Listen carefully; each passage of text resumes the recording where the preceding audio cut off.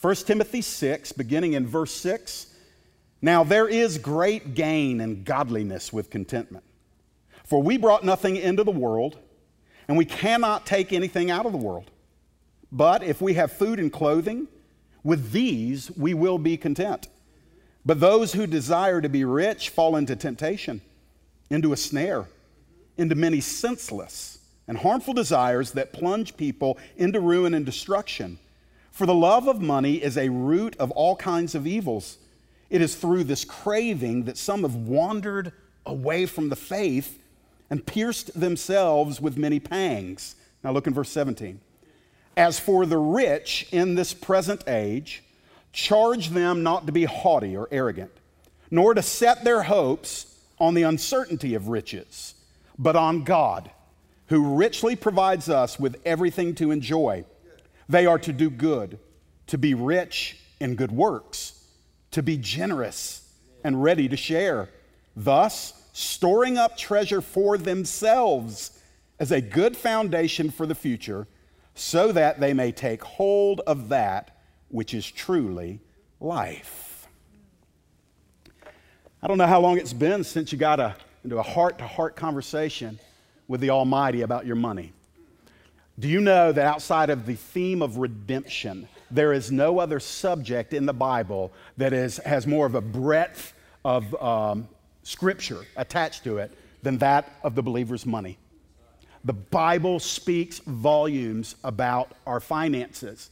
And God, whose heart is to always be trusted, gives us some clear guidelines that He promises to bless in our lives. It is always a work of faith. There's not a soul in here. You might be the most generous, greatest-hearted soul in here, giving and giving and giving, but none of us are giving graduates yet. We all have room to grow in this area. So let's humble ourselves in the presence of the Lord, and let's be as open to this morning as if God is saying, I'm inviting you into something that maybe you've never participated in before. And for those of us that have been faithful givers, He is definitely calling us into a deeper level of trust and commitment. And so let's pray to Him this morning.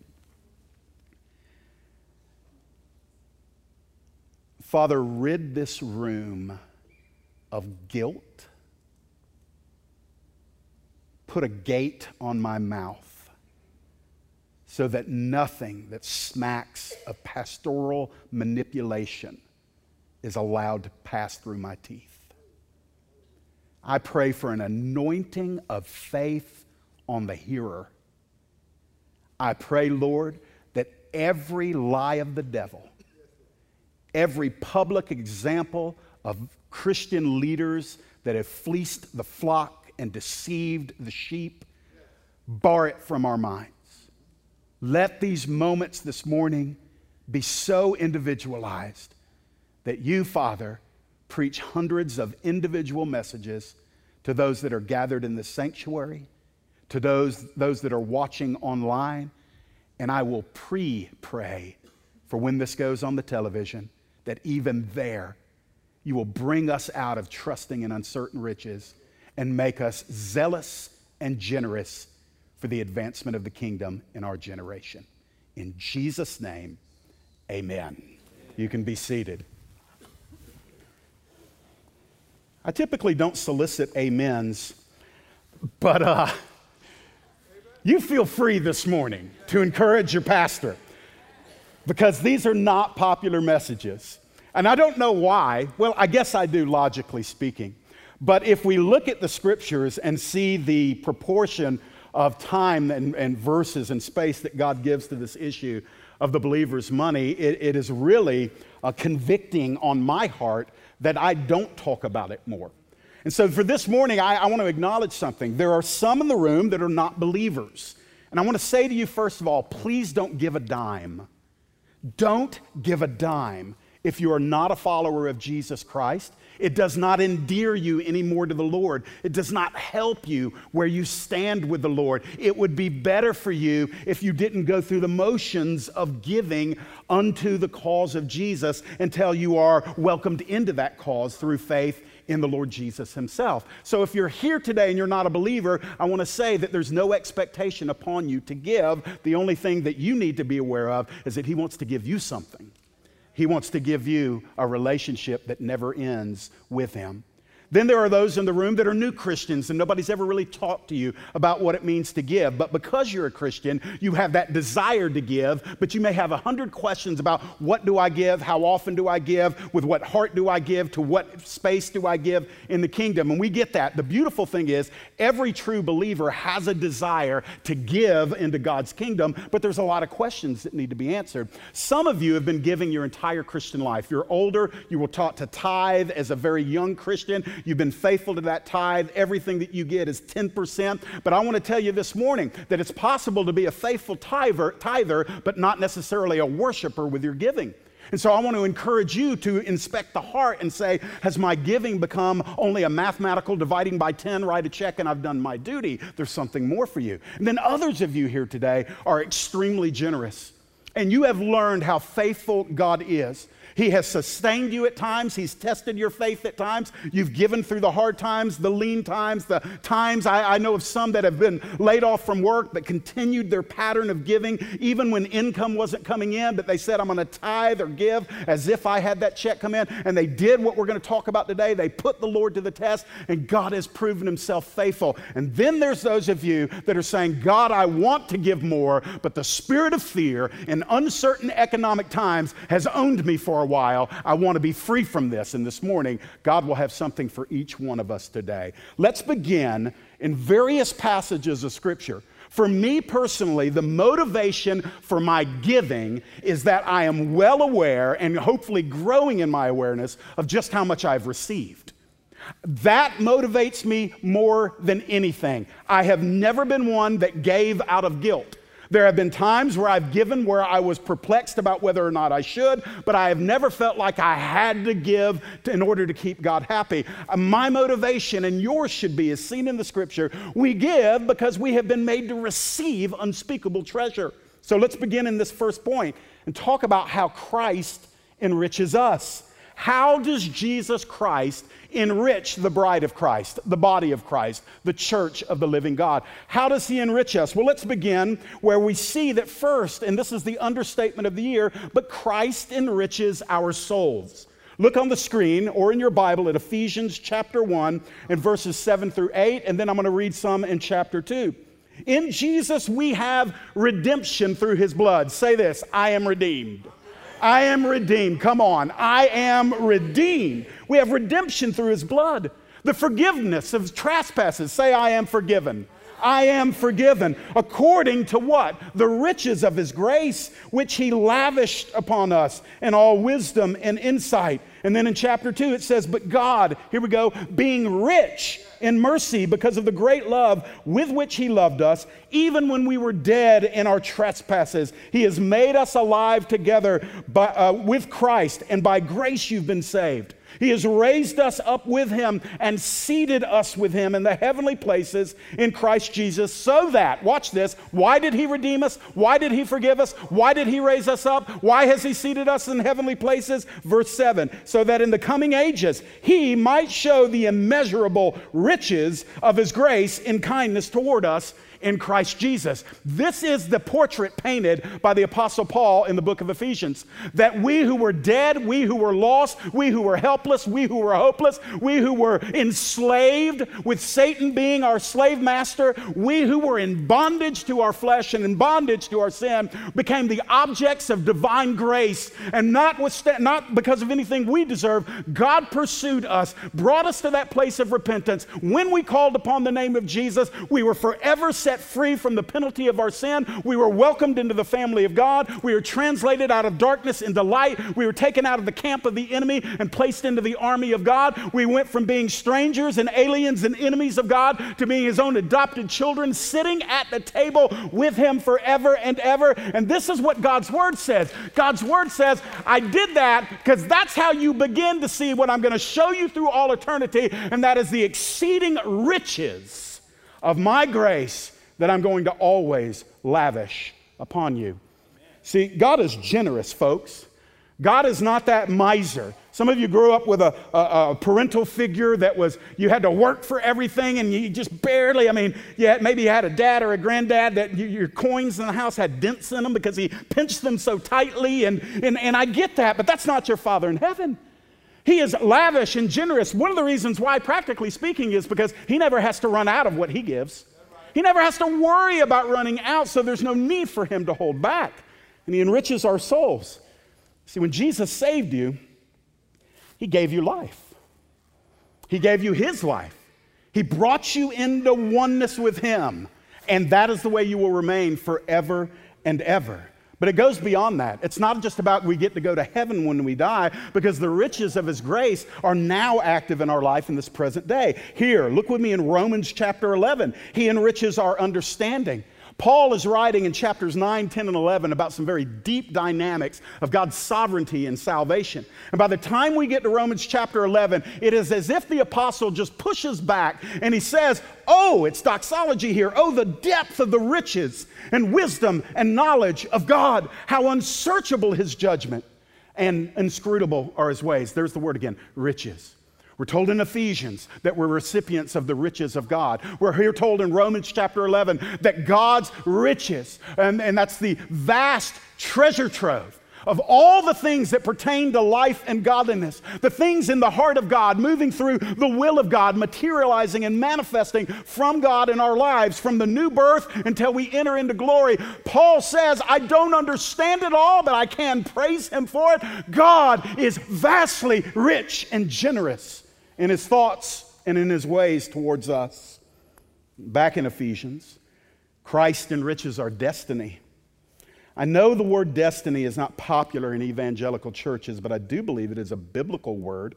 The more technical term might be predestination or predestined, but I like the word destiny. It just simply means this. God had a Z when he created you at A. He's going to take you from A to Z, and you have the privilege of cooperating with the process. In Ephesians 1:18, this is what Paul prays. He's talking about, he's praying and describing his prayers for the Ephesian believers, and he says, having the eyes of your heart enlightened, that you may know what is the hope to which he has called you, and what are the riches of his glorious inheritance in the saints. Let's just stop there for a minute. Are you familiar with the term joint heir with Jesus? Simply means this: as the Father's unique loved Son, Jesus Christ is the heir. The Son is the heir to the Father. But because we are in union with Jesus Christ, the Bible describes us as joint heirs with Jesus. Now, most of that seems a little mystical. It seems a little ethereal. It's out there somewhere. We get it. It sounds great. But we don't slow down a whole lot or very often to think about what kind of practical impact does this make on us. Well, number one, friends, I do believe it has an echo effect right now in this life. I do not believe that the Christian life is a life of sacrifice and suffering and misery and self-flagellation and just pray for me, I'm a Christian, but hallelujah, when I get to heaven it's going to be great. I don't believe in that kind of representation of Christianity. Jesus said, I came that you might have life and glory, but that you might have abundant life right now. And I do believe that there is the ability to look at Scripture and say, some of that abundance is seen in the lives of God's beloved in material abundance. Now that doesn't make me one of the slick televangelists and prosperity gospel guys, but I'm not at the other extreme either that believes that in order to be the utmost pinnacle of spirituality, you can't own a pet because that cat food money could go to the poor missionaries in Ethiopia. I've heard stuff like that before. And so there's a balance to be stricken, but let me ask you this. Which way do you tilt? Do you expect God to bless you, or do you assume he won't? Because if you assume he won't, let me tell you what's going on in your life. You're having to work hard to make more, to keep more, to save more, because you're skeptical about whether or not you can trust your Father, and therefore, you don't give like you should. That's just the way it works when you tilt in that direction of, I don't know if I can trust God to take care of me. But we are joint heirs with Jesus, that the riches that God has stored up for his Son, Jesus Christ, in whom he is well pleased. And the glory which Jesus had with the Father before the world was, Jesus said, now receive me back into that in John 17. And we are joint heirs with him. By the way, it's also his inheritance in us. Now that'll blow your mind. That's actually the wording of Ephesians 1:18. The wording is that Jesus actually inherits something in us, that the part of what the Father promised the Son is that he would receive us. Now, you try to figure that out. I don't know. It's too hard for me to figure out, but it's not too hard for me to rejoice in. Christ enriches your destiny. You're not an orphan. The devil tells you that. Your flesh tells you that. Carnal people that don't want you to walk in the destiny that God has for you, they will tell you that. Listen, there is this aspect where people are afraid of seeing believers prosper according to the Word of God. They're afraid of that. And so what we've adopted is we've adopted this minimalist approach to giving and serving and sacrificing and receiving in the kingdom. We view this as a getting by. This has been going on for decades, maybe even a century or more in the American church. And yet what God calls us to, and we're going to see it clearly in a moment, God says, I want you to know who you are in me. You're my child. You will be my child forever. I love you. I've given you an everlasting love. I've got a new name reserved for you. You are a kingdom of priests and kings unto me. And our identity is secure in Jesus. Yet, knowing that theologically, a lot of us live like orphans and beggars. And part of it is because we don't have the confidence that God's blessing will be on our finances. And the reason for that is, if I can risk just being confrontational here, the reason is because we're not obedient in following God and what He's designed for our finances. That's why most people don't have confidence that God will bless them, is because they're not living in obedience that warrants that blessing. And so let's go further into this. He enriches our destiny. He enriches our understanding. He enriches our souls, and He enriches our purpose. Again, in Ephesians 3, He enriches our purpose. To me, though I am the very least of all the saints. Who wrote that? Paul.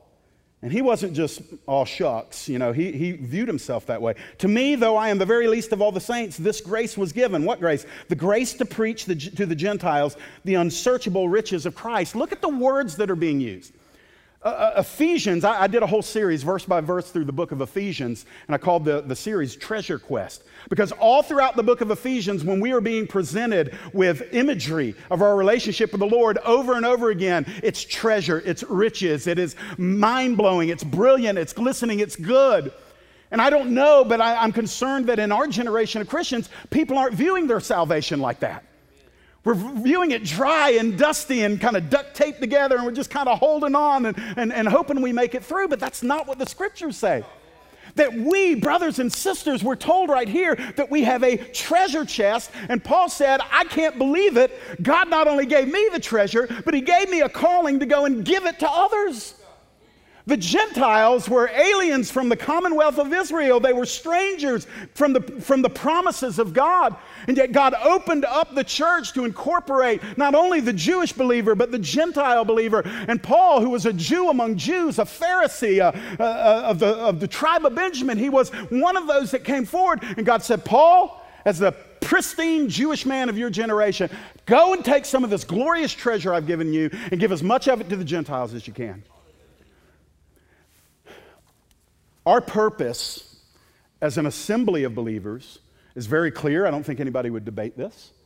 That our purpose is to advance the gospel of Jesus Christ, evangelizing the unbelievers, then discipling the new believers, or those that have never been disciples, and then mobilizing together to continue that process. And we do that until the Lord comes back. We do it locally. We do it internationally. We do it sacrificially.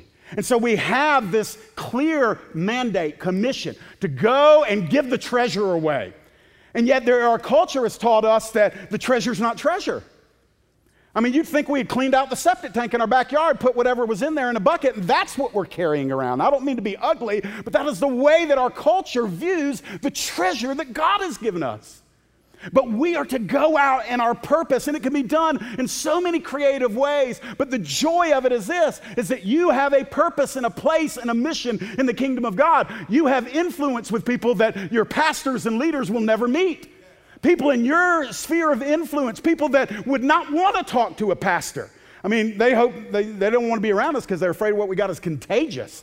I'm riding on a plane. This has happened more than once. I'm on a plane, and you're seated next to somebody for a transatlantic flight, and you're gonna be there for a while. And I remember the first time I did that, I had prayed. I was like, Lord, I'm going to witness to somebody. Put me in there with somebody. I'm going to share the gospel. Amen. And I remember the guy sat down, and, with about 30, 45 minutes in the flight, a little small talk. And he said, what do you do for a living? I said, I'm a preacher. And that was it. Good night. Pull the shade down. Earbuds in. He's done. So I have tailored my answer over the years to where the conversation at least gets 15 minutes further each time. The point being is this. There are people on the plane that you can reach that won't give me a time of day. What's the point I'm trying to make? That you have been entrusted with the riches of the gospel. That you have a purpose. You don't need a pulpit. All you need is a heart aflame with love. Love for God and love for fellow man. And it is in that simple process of saying, would you like an eternal diamond, my friend? Some will say yes. Some will say no, thank you. You're not responsible for that. But man, for everyone that takes it, hallelujah, you've been used in the everlasting plan and mission of God Almighty, which began to be manifested when Jesus Christ came into this world. He enriches our purpose. I don't know if you're living out your purpose. I know the world pressures you. I know it's a lot right now about paying the bills, getting the kids off to school, and since school's ended, maybe getting them packed up. A lot of you are professional diaper changers and nose wipers and all of that. I got it. I understand it. Sometimes life, even the treasured life, even the enriched by Jesus life, doesn't feel glamorous. But in the midst of all of that, retain your sense of purpose.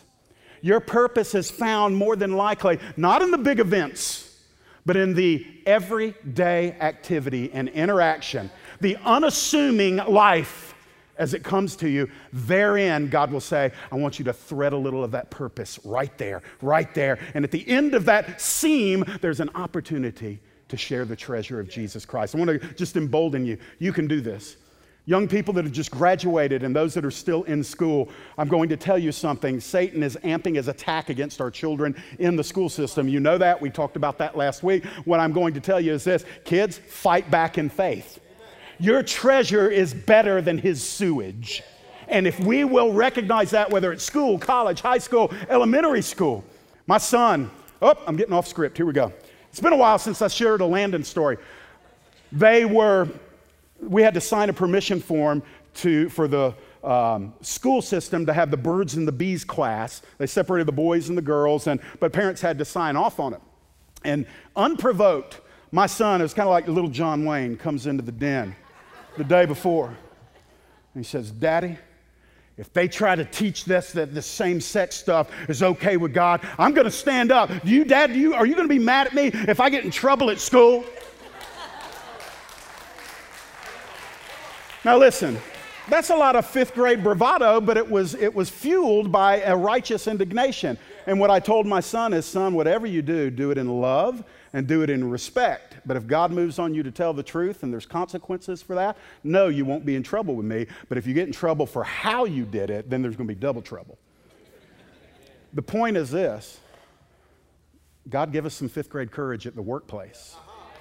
Give us some fifth grade courage at the ball field. Give us some fifth grade courage at the family reunion. Give us some fifth grader courage, Jesus. Give us that. Why? Because friends, listen, he doesn't need me to defend his treasure, but I value it. And the treasure is not just salvation. It is who he is and what he has said. And so, yes, we don't want to cast those pearls before swine in a flippant manner. But we got to recognize that within the midst of all of our sometimes mediocre lives, we've been enriched with purpose. And then also, he enriches our capacity. Follow this. Ephesians 3, 16 through 19. Now, here's the word again. That according to the riches of his glory, that God may grant you to be strengthened with power through his Spirit in your inner being, so that Christ may dwell in your hearts through faith, that you, being rooted and grounded in love, may have strength to comprehend with all the saints what is the breadth and length and height and depth, and to know the love of Christ that surpasses knowledge, that you may be filled with all the fullness of God. Now remember, I'm talking about how Christ enriches us. You said, Jeff, I thought this was a sermon on money. No, what I'm trying to do is lay the foundation of saying, we have been given so much. We have been given so much.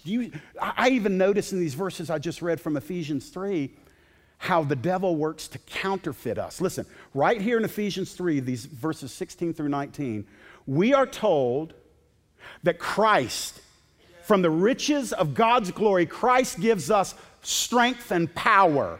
The devil says, guard your money, because if you have money, you have strength and power. The Word of God says right here that the riches of Christ gives us our security. It talks about being rooted and grounded. The imagery is that we're anchored and we're stabilized and we're established. And yet the lie of our culture and the lie of the enemy says you need to keep all the money that you can, because if you've got money, you're secure. You're rooted. You're established. You're safe. You're in your cocoon. Nothing can penetrate. So the lie is that the more money you have, the more safe you are. It's amazing to me how we get spiritual amnesia. Friends, history tells us that's not true. The Bible tells us, obviously, but just history tells us that. Some of you lost a lot in the year 2007 through 2010. Why? It's not that you were trusting in it, it's just a cause and effect. You had something and it went away. I'm not coming against investing, that's just the nature of the market. But the point is this, you felt very secure when that money was there, and then in perhaps a matter of a day or 2 days, your security level may have dipped. Why? Because the market did. Jesus says, no, I'll actually keep you rooted and grounded. I'll keep you established, I'll keep you anchored, I'll keep you secure. But we have a choice. Where are we going to drop anchor? What harbor are we going to make our winter in? Well, it also says right here in these verses in Ephesians 3, when we're talking about our capacity being enriched, that it is Christ and his riches that brings us the satisfaction and the fullness. It says it right there at the end, that we may be filled with all the fullness of God. If there were no other verses in the Bible, that verse alone would let me know I am not done growing in my faith. Why? Because you might be a little further along, but I don't know if anybody would stand up and say, yep, I am currently day in and day out filled with all the fullness of God. Anybody want to take that one? Yeah, me neither. But it speaks of something else. It speaks of the satisfaction, the contentment, the fulfillment. Yes, we will not in this life be able to even handle the fullness of God in totality. We're going to need a glorified body to be able to experience that. But in the process of walking with the Lord, we learn that he satisfies. If you are walking with Jesus and you've been doing so for a length of time, you should be more content in him now than you were at the beginning. And if you're not, it's because distractions have gotten in. Maybe lesser loyalties have claimed territory in the acreage of your heart. There's a lot of reasons why we can get panicky. Sometimes it's life situations. You know, I've got a daughter that's going to graduate in a couple of years, and I've been thinking for years, okay, we need to make sure college, and we've got a car coming up, and all of these different expenses, and your kids get older, life gets more expensive. As you get older, your medical bills may go up as the body's not quite what it used to be. And then, of course, we've got the ever-changing complexities of our system in America, and some of you on Social Security, and the checks get smaller, and then we're talking about interest rate hikes, and all of this bombardment of stuff coming against our minds. And you know what will happen? The devil, I don't know how he does it. I just know that he does it repeatedly, and I'm not giving him glory, but he does it well. He sneaks up and he says, what you ought to do is just hold back a little bit on that kingdom investment. God's kingdom doesn't need you. And God doesn't need your money. And if we picture that little devil on one shoulder, angel on the other shoulder, devil says, God doesn't need your money. The angel says, yeah, but your money needs the Lord. The devil says, don't listen to the angel, he's a liar. And the angel says, Father, obliterate that demon from that boy's shoulder. Ba-boom! Amen. The point being is this, there is a tug of war. I get it. Because we live in a material culture. We have material obligations. But I'm going to ask you this. Is the everlasting kingdom ruling the temporary kingdom in your life? Or did the scales tip? Where the temporary regulates what you're doing as far as investing in the eternal. Now, if you say, Jeff, I think that's where I am right now, I just want to encourage you. You're not the first one, and you're certainly not the only one. But the more important question is, what are you going to do to change that? Because you know what's right. And what's happened is we've been enabled in this capitalistic culture. And I'm a capitalist. I don't have any problems with capitalism. But it doesn't define who I am. I believe that is the best way in an economical system to generate revenue and for prosperity to be available to all. I'm there politically, but who I am as an individual, who defines me, is not my capitalistic tendencies. It is that Jesus Christ is the Lord of my life. And so if my capitalistic tendencies ever cut cross grain against my Savior and His Word, we don't need to take a move in a second and have a discussion on it. I have to do something. What is it? Repent. Just by way of personal testimony, when Amy and I first got married, I did what a lot of young married people do. I got into debt. I wasn't making a whole lot of money at that time. I was a junior staff member at Meadow and brand new married. We didn't have a whole lot of expenses. But, you know, we wanted things. It wasn't really Amy's heart, it was more mine. I wanted to provide for my wife. It's kind of a 1 Corinthians 7 thing. The man who is married cares about the things of the world, how he may please his wife. That's in the scripture, it's in there. And so I got us into debt that took literally probably the next 4 years. I just was kind of borrowing from Peter to pay Paul. It's very foolish, very foolish. I was in my late 20s. Very early 30s, and then there came a time, probably right after Alicia was born, shortly thereafter, I said, this is just wrong. I'm in debt. My Bible says, owe no man anything. And I felt like I owed everybody something. And so I made 2 commitments. One, cut up the plastic. There was only 2 or 3 of them, but they had a balance on them. Cut them up, pay it off, and God, in the process, I will give more than I've ever given before. And every single year, and I'm not tooting my horn here, I'm telling you, this is how deliverance came to me. I said, the only thing I see in God's word is that He doesn't want me enslaved horizontally. He wants me to be a worshiper vertically. And so I'm not going to cop out and say, well, I worship you with everything, all that I am except my checking account. And so I brought it all before the Lord. I laid it at the altar, and I'll tell you this, through God's sovereign moves, and I think through the obedience, not because of obedience, it's different, but through that obedience, He did what I couldn't do, but He didn't do it overnight. He let me live at a much lesser level than I had been. I had to sell things. I had to discipline myself not to buy things. And then eventually, after a couple of years, I started seeing that, yes, He was blessing my efforts, humanly speaking, but then I started seeing grace come from unexpected resources that all of a sudden I realized, oh, wow, He's no longer leaving me out here on my own. He's actually working on my behalf. And I can tell you this, Amy and I live a fairly debt-free life. We do have a mortgage now, but we don't have this encroachment of expenses. We can breathe. You say, well, Jeff, that's awesome. You must be saving up tons of stuff. I'm just going to be honest with you. I try to pour as much of it into the kingdom as I can, and I'm about to tell you why. I'm about to tell you why. Oh, some of you are getting fidgety. Come on. Exhale. Exhale. You're going to get a cramp. Stop. I'm going to tell you why. It's very clear in Scripture.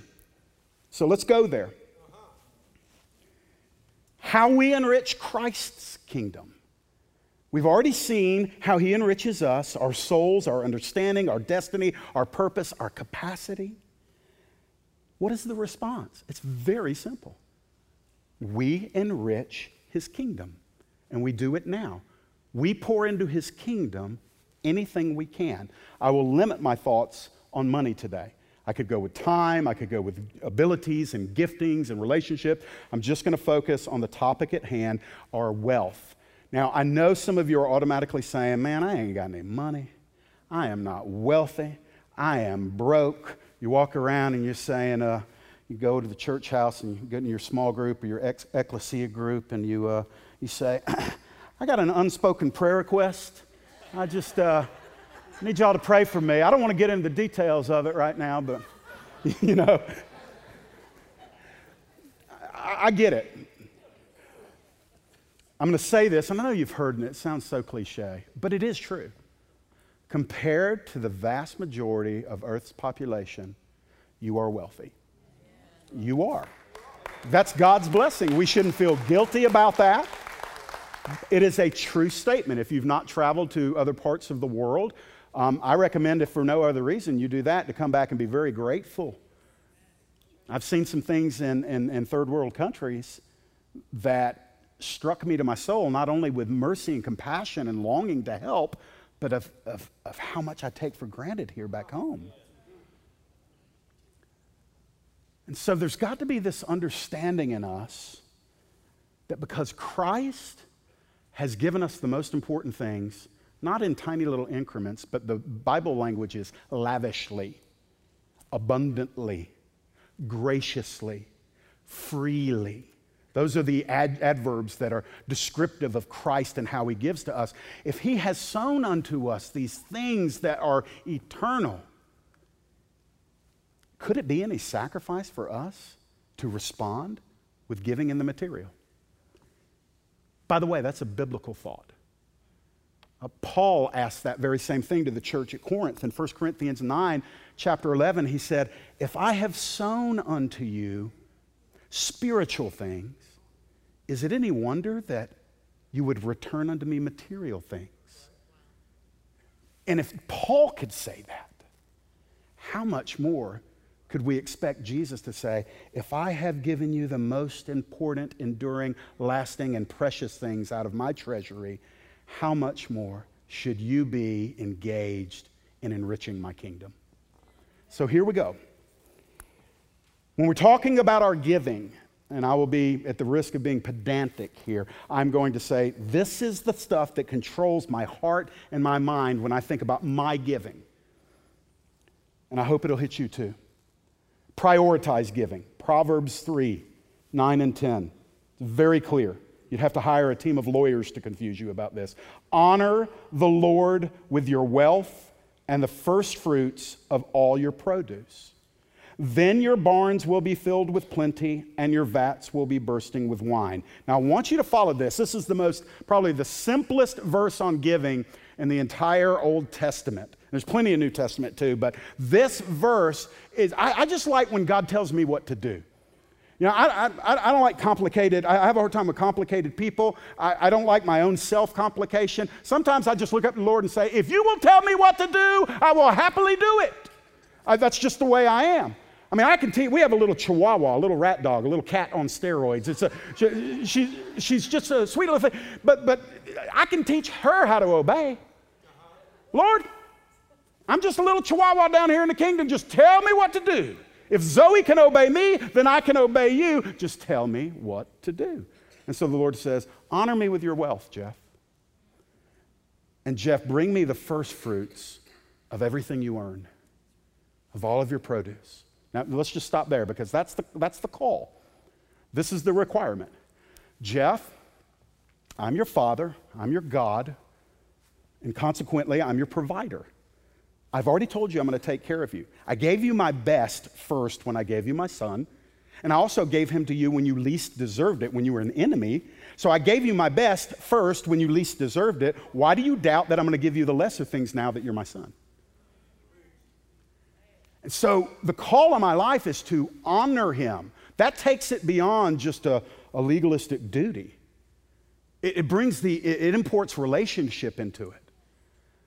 That God sees this as an expression of how I value our relationship. And so I want to honor him with what he entrusts to me. And I do like what it says. It seems very comprehensive. It would seem to indicate, at least in that verse from Proverbs, that it's in everything that I earn. Whatever he brings to me, I need to be free from that attitude that says, do I have to give out of this? Do I have to give out of this? And we need the grace and the work of the Holy Spirit to change our heart to say, please, can I give more out of this? Show me how to give more out of this. But look at the back end of the verse, because if the requirement is for me to honor him and to show my regard and value for our relationship by honoring him with my wealth and the first fruits, please don't miss that. The first fruits means the very first thing we consider with our income is how do we honor the Lord? Now, many in today's culture in America don't have a whole lot of discretionary spending. But I can tell you, just about all of us have some entitlements that we've given to ourselves. And I don't necessarily have a problem with that as long as that doesn't take away from the first fruits of our giving. That means God expects me to honor him before I honor anything else of my financial obligations. Now be very careful here. I'm not telling you don't pay your bills so you can give to the church. If you've gotten yourself into financial trouble, you're not hearing from me the counsel that says, well, forget Jackson Electric, you just need to give to the mission fund. That's not what I'm saying, but what I am saying is this. If you're going to honor Lord, you need some help with your finances, and we have people here that will help you. And part of that eventually will be you've got to begin giving what you can. It's not enough for us to just say, well, man, I wish I could give, but, I've got my car payment, I got my house payment, I got my kids' teeth, and da-da-da-da-da-da. I get it. We all have obligations, but at the same time, where are you cutting to meet those obligations? You're not cutting from your giving while you're lavishing yourself in other areas, are you? You see, friends, we have some potential for deceit of our own hearts in this issue. And so we've got to be brutally honest with ourselves. And so that first fruit says this. When I'm thinking about my commitments, Amy and I are looking to downsize our home and move in the same school district to just where we can just have less house. And one of the things that we're looking at is, wow, man, house costs are going up. And so any obligation we make, my first thought has to be, as a faithful Christian, how will this impact my giving? How will it impact my giving? That's the first question we ask. Not the afterthought, but the driving thought is, how will this affect my investments in the kingdom? And when we do that, look at what the promise is in Proverbs 3:10. If the release is honor the Lord with the wealth and the first fruits of all your produce, here's the reward. Your barns will be filled with plenty, and your vats will be bursting with wine. It's an agrarian culture that proverb is being written in. They're farmers, they're vineyard workers, they're vineyard owners. And what the Lord is saying here, through the writer of the proverb, is this. If you honor me, I'm going to bless you so that you can continue to honor me. If you will release, I will reward.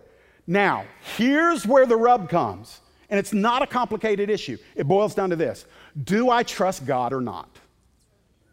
That's what it comes down to. And you're going to have a lot of competing voices coming after you, telling you all the reasons why that's not reasonable, it's not logical, it's not sound financial advisement. And that's where our capitalistic Western culture is now superseding the roots of our faith, which is the Word of God. And so we have to repent. We have to stay repentant on this.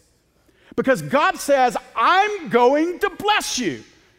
And if we don't believe that, we're saying, no, you're not.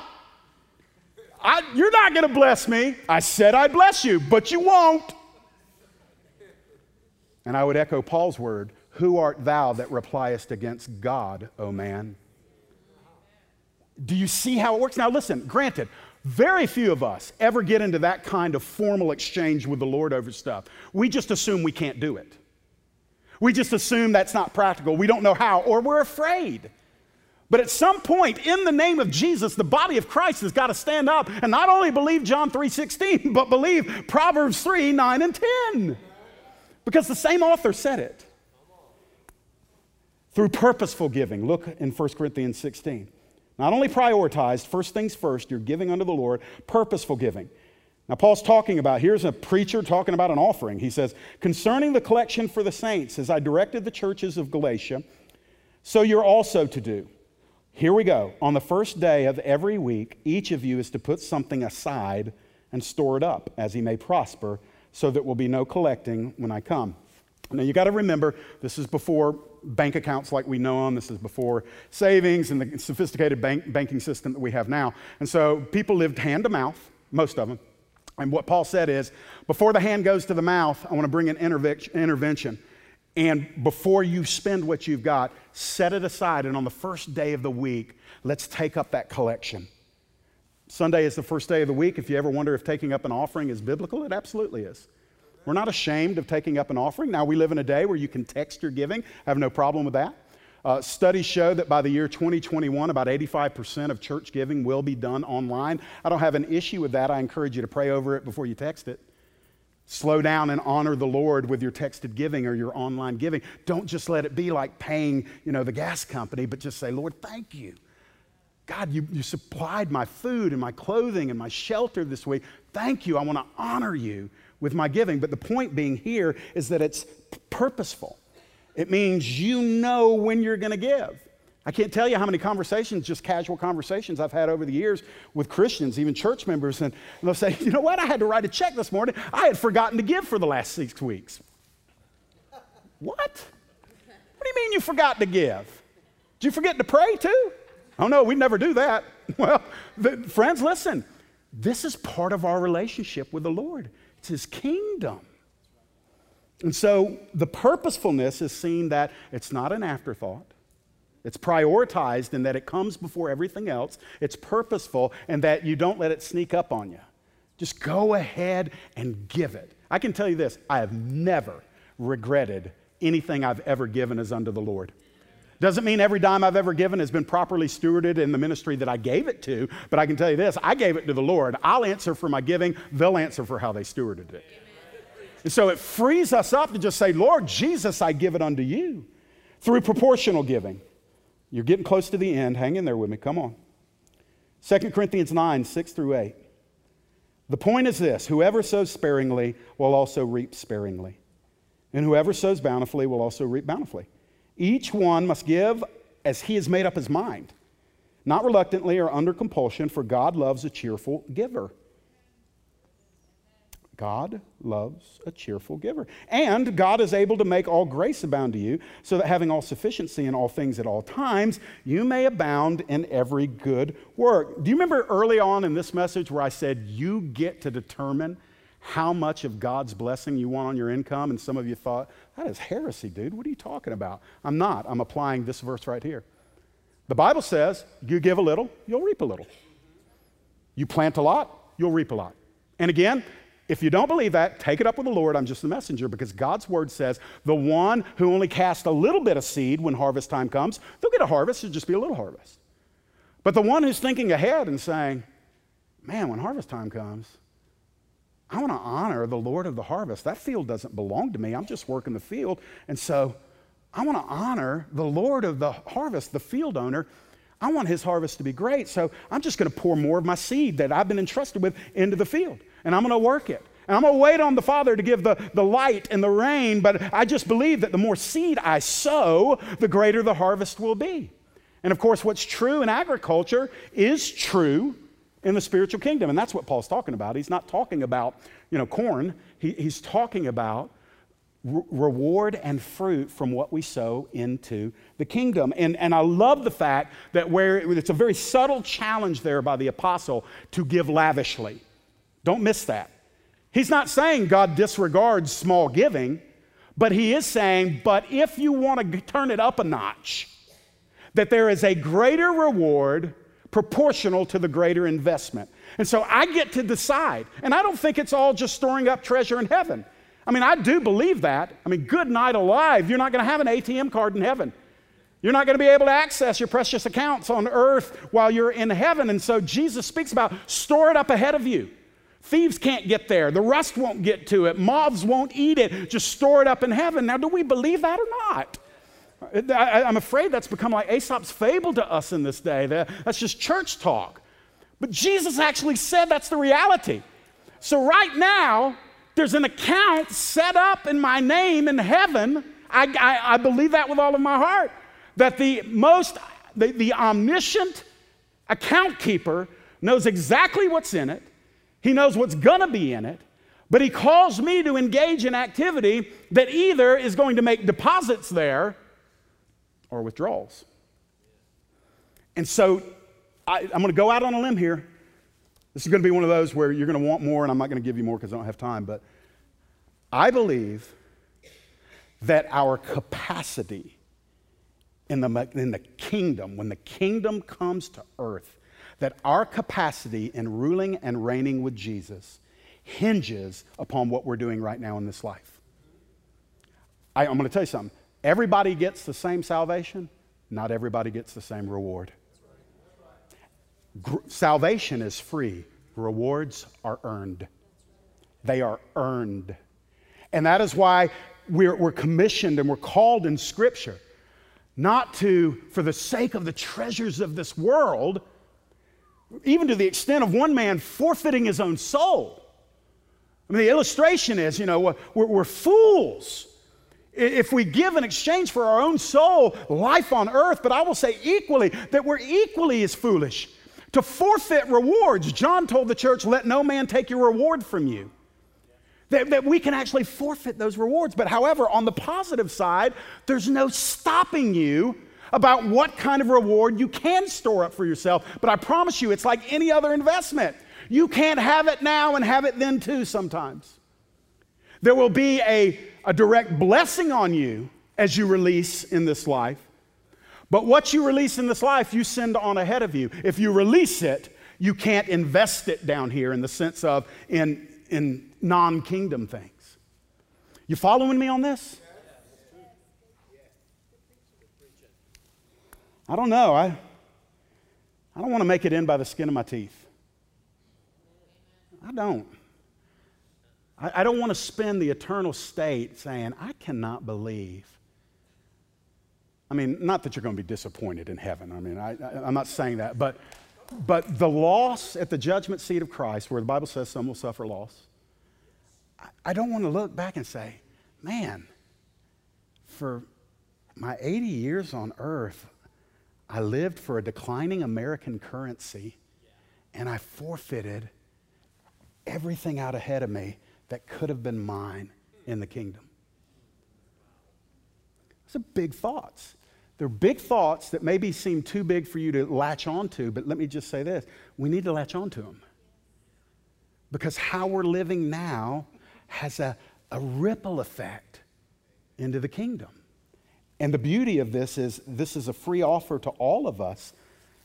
The wealthy have no more ability in this principle than the poor, because we're all accountable for what we have. The widow couldn't have paid off the temple that day with her one mite. But Jesus says, yeah, guys, did you see her? They didn't even notice her. Isn't it interesting that the Lord was watching who was giving?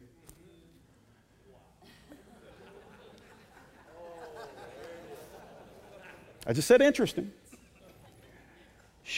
When she put in that little coin, he said, guys, did you see that? She gave more than everybody. There were people that had more money, but nobody got a better reward that day. Why? Because the Lord is the one who gives you what to steward, and he blesses according to how you steward it. So we're getting down to the very end. I see what time it is. Through proving giving, Luke 16. I'm not even going to belabor this one. I think I've already touched on it. But Jesus says, one who is faithful in a very little is also faithful in much. One who's dishonest in a very little is also dishonest in much. If then you have not been faithful in unrighteous wealth, who will entrust to you true riches? And if you've not been faithful in that which is another's, who will give you that which is your own? And here's the principle. No one can serve two masters, for either he will hate the one and love the other, or he'll be devoted to the one and despise the other. And the summary statement, you can't serve God and money.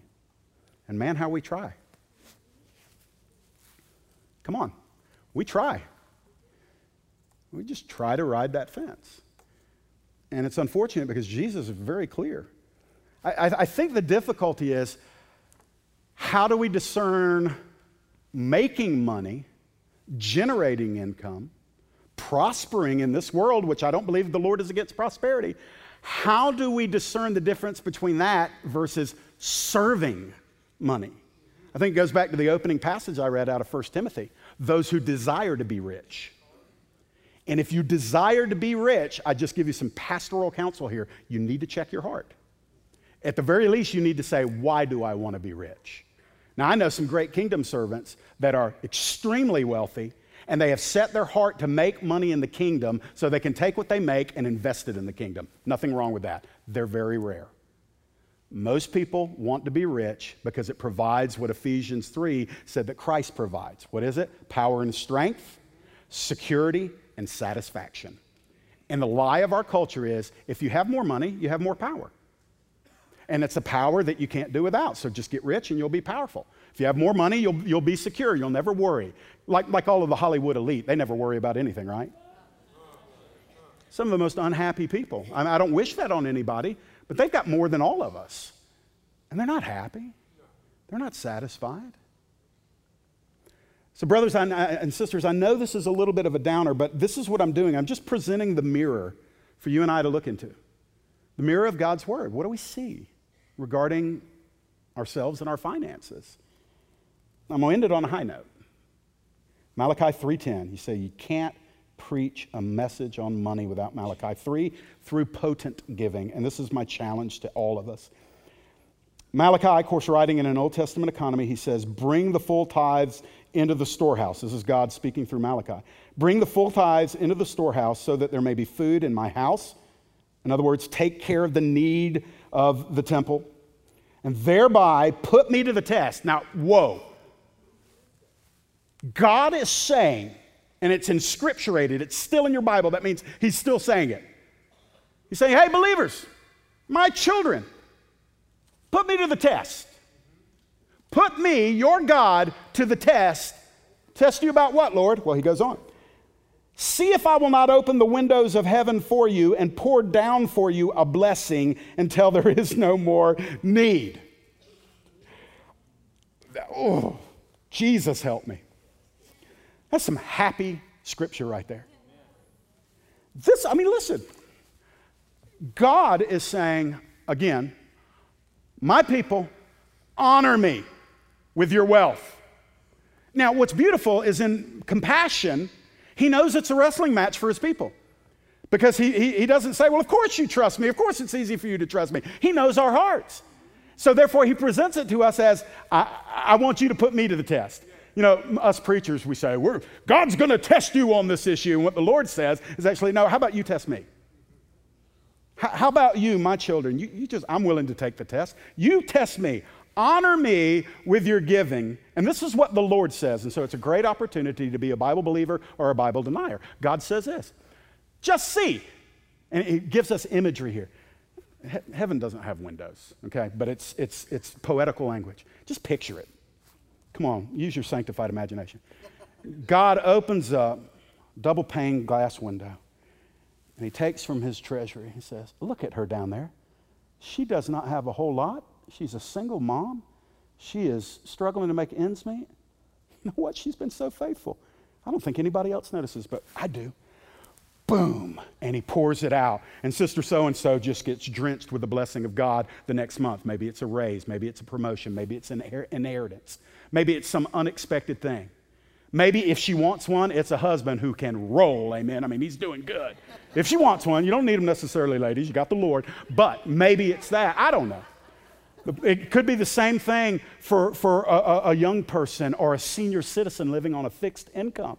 This is what God says. You just keep honoring me because I want to keep on blessing you. And he doesn't describe it as, where's the shot glass? Let me just finish. Okay.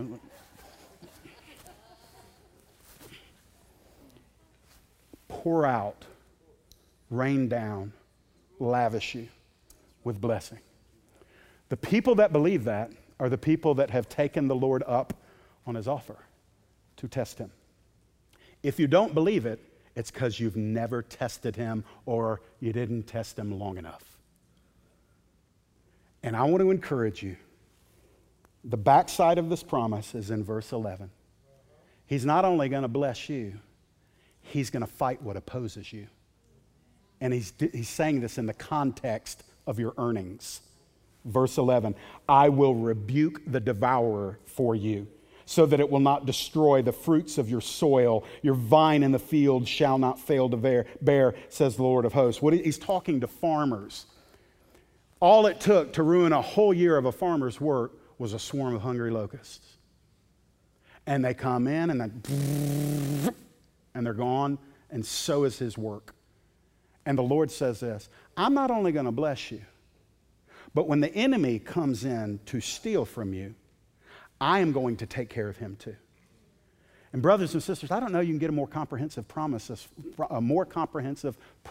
from God on your wealth and your finances than what we've discussed today. I didn't cover all of it, but I guarantee you we covered enough of it today for some of us to say, God, I'm going to trust you at a level I never have before. For some of you, it's to begin to give. To begin to give. You say, Jeff, how much? Talk to the Lord of the harvest. He'll tell you exactly what to do. I'm not here to give you a percentage. Talk to him. Just honor him in however you respond. Some of you that have never given, it's very clear you're to be a giver. You say, Jeff, I can't afford it. You can't afford not to. You will find that the Lord will bless you in ways when you enter into this. Some of you that do give, I'm just going to encourage you, check your heart and make sure you're still enjoying giving. Because if you're not enjoying it, you're not doing it right. And I'm going to tell you, when it becomes a joy to you, you'll give better. You may even give more, but you'll definitely give better. And for those of us, there's a few of us, I would just count myself in the midst of it. Some of us are really blessed of the Lord. If you ever want to know what I make by virtue of my salary here at the church, you come and ask me, and I'll let you know. Don't ask our secretaries. Well, actually, if you don't trust me, ask the financial secretary, Jill Rakestraw. She'll tell you what I make. I'm not ashamed of it, nor am I proud of it. I'm not hiding it. This is my point. I've been able to say for a long time to the leadership of the church, I don't need a raise. And the reason why is because God takes care of me. So I consider myself very, very blessed financially. And so for those of us that fall into that category, let us lead the way in our sacrificial giving. Don't sound a trumpet. We're not here to brag about it, but what we're here to do is in honoring the Lord, we're here to say that we will lead the way. Interesting, very interesting. Recent studies, last 5 years, show that in our churches, it is not the wealthiest that give the most. Think about what would happen. I consider myself wealthy. If the wealthy outgave everyone. It wouldn't let everybody else off the hook, but what it would do is say this, Lord, we know from whom come our blessings. And whether it's a little this year or much, we're going to honor you so that this will be a place of wondrous wealth.